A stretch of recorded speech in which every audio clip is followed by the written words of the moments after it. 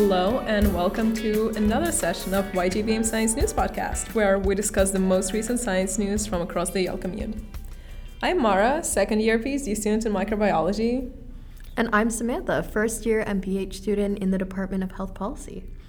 So Mara, we've been gone for 2 weeks. We are so happy to be back, and there have been so many great stories published in the meantime.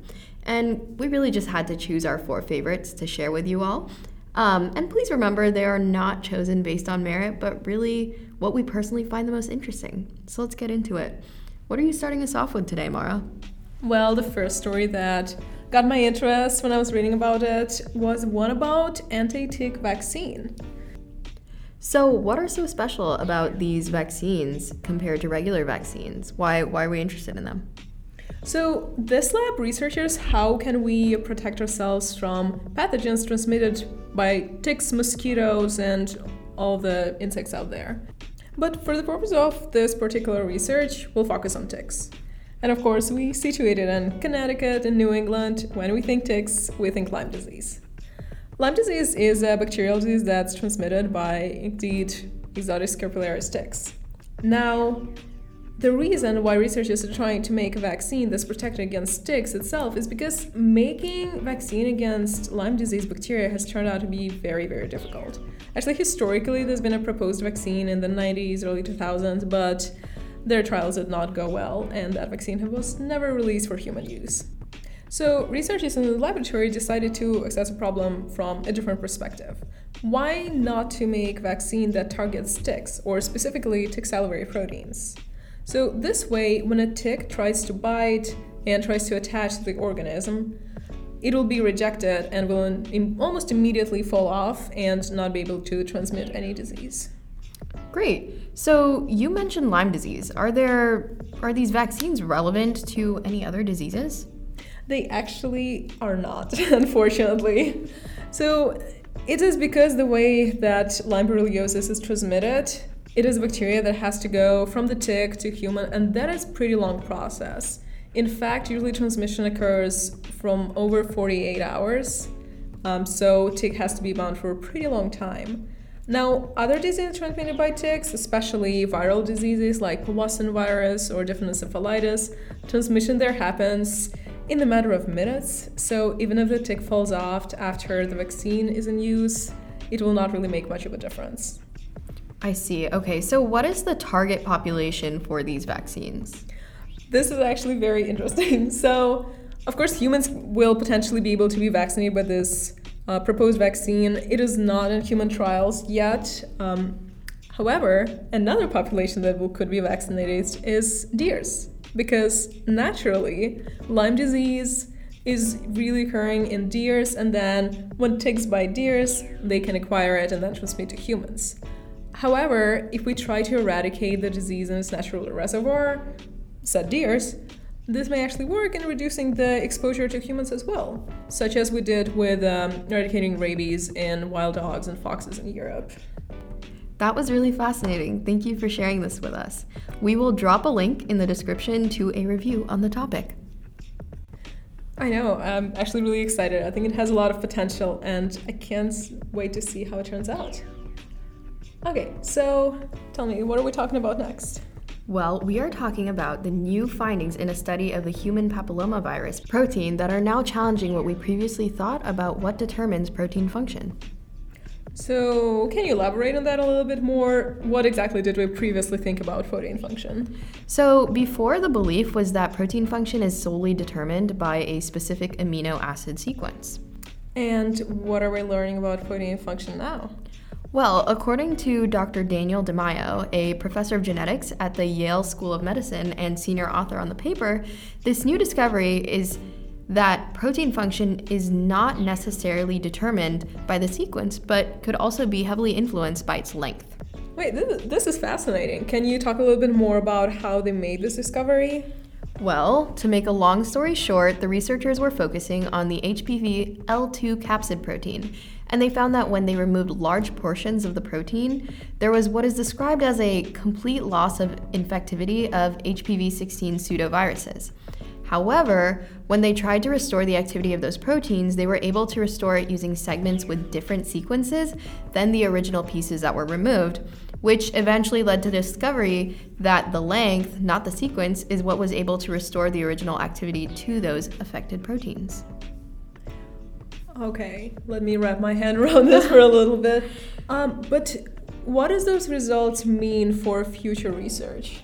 Well, Dr. DeMaio says that it means that there are now more avenues for understanding what is driving protein function, and the consequences of this discovery could be as far-reaching as changing how we are designing targeted therapies for viral infections and other conditions. This is a fascinating breakthrough. I'm very curious about if it holds with other proteins or is it somehow specific to papillomaviruses, but either way, this goes against a lot of things I learned about proteins.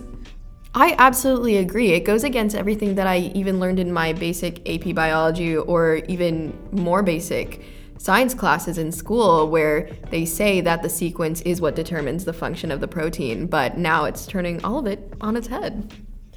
I'm actually genuinely intrigued about this. I bet we could try and get one of the researchers from the study to come discuss it with us on the podcast. That would be amazing.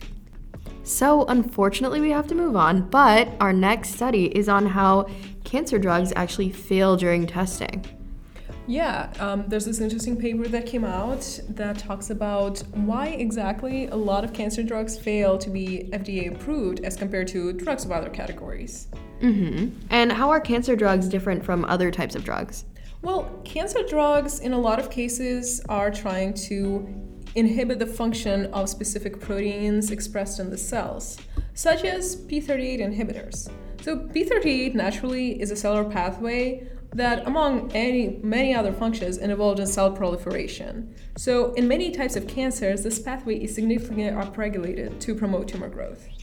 And p38 inhibitors in turn target those signal peptides of this pathway to inhibit it and slow down cancer development. And this, in fact, is one of the drugs that they tried in the study. This drug was promising at some stages, but then in phase 2, it failed to help cancer patients. Okay, and so what did they find out?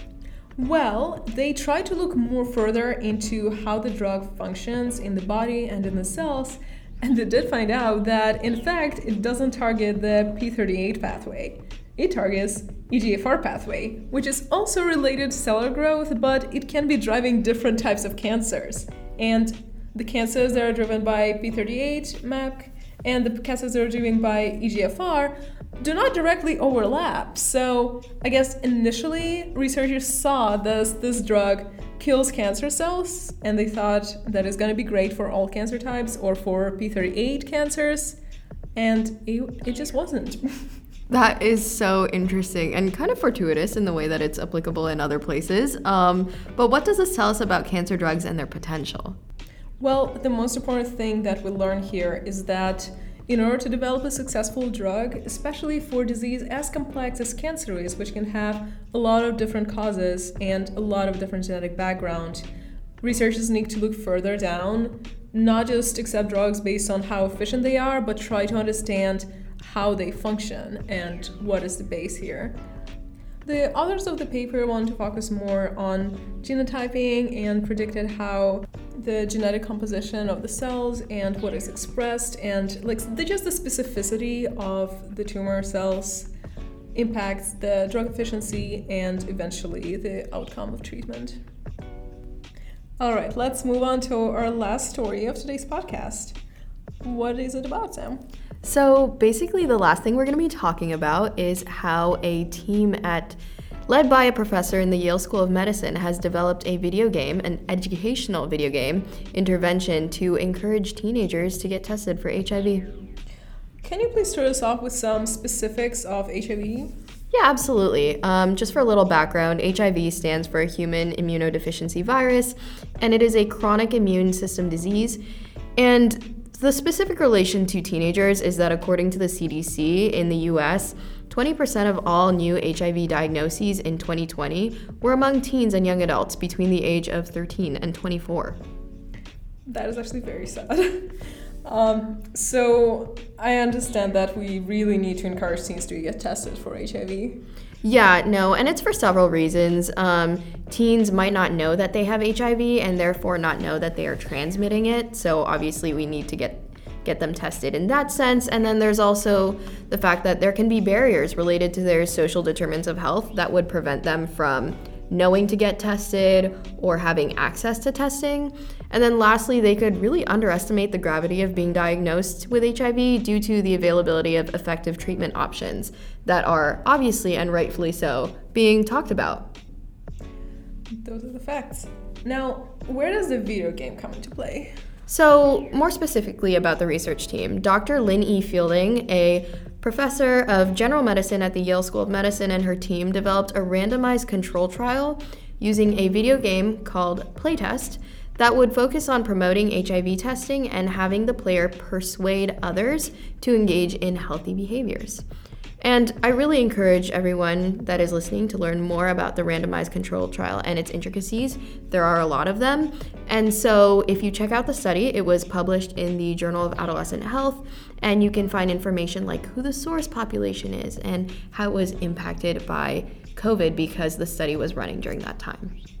I see. But instead of diving into all of this, can you just tell us what are the results of the study? Yeah, absolutely. It all boils down to, with the results, among the study participants who ended up receiving the intervention and played the game, called Playtest, as you know, 70% reported a positive change in their attitudes about HIV counseling and testing, which is incredibly encouraging. Those are really good news. I'd love to hear that. Yeah, no, and it sounds really amazing to have things that are accessible and interesting to teenagers, such as video games, being used in order to, at least from a public health perspective on my end, to encourage these preventative behaviors and maybe reduce stigma. Yeah, and I really hope that more sources like this will be coming out in the future. I agree. Well, thank you guys for bearing with us today. And of course, as always, we'll drop all the links to the studies into the description so that you can check them out yourself and maybe do some more research on your part. Yeah, thank you for listening. We hope to have you listening again next week. See you next week. Bye.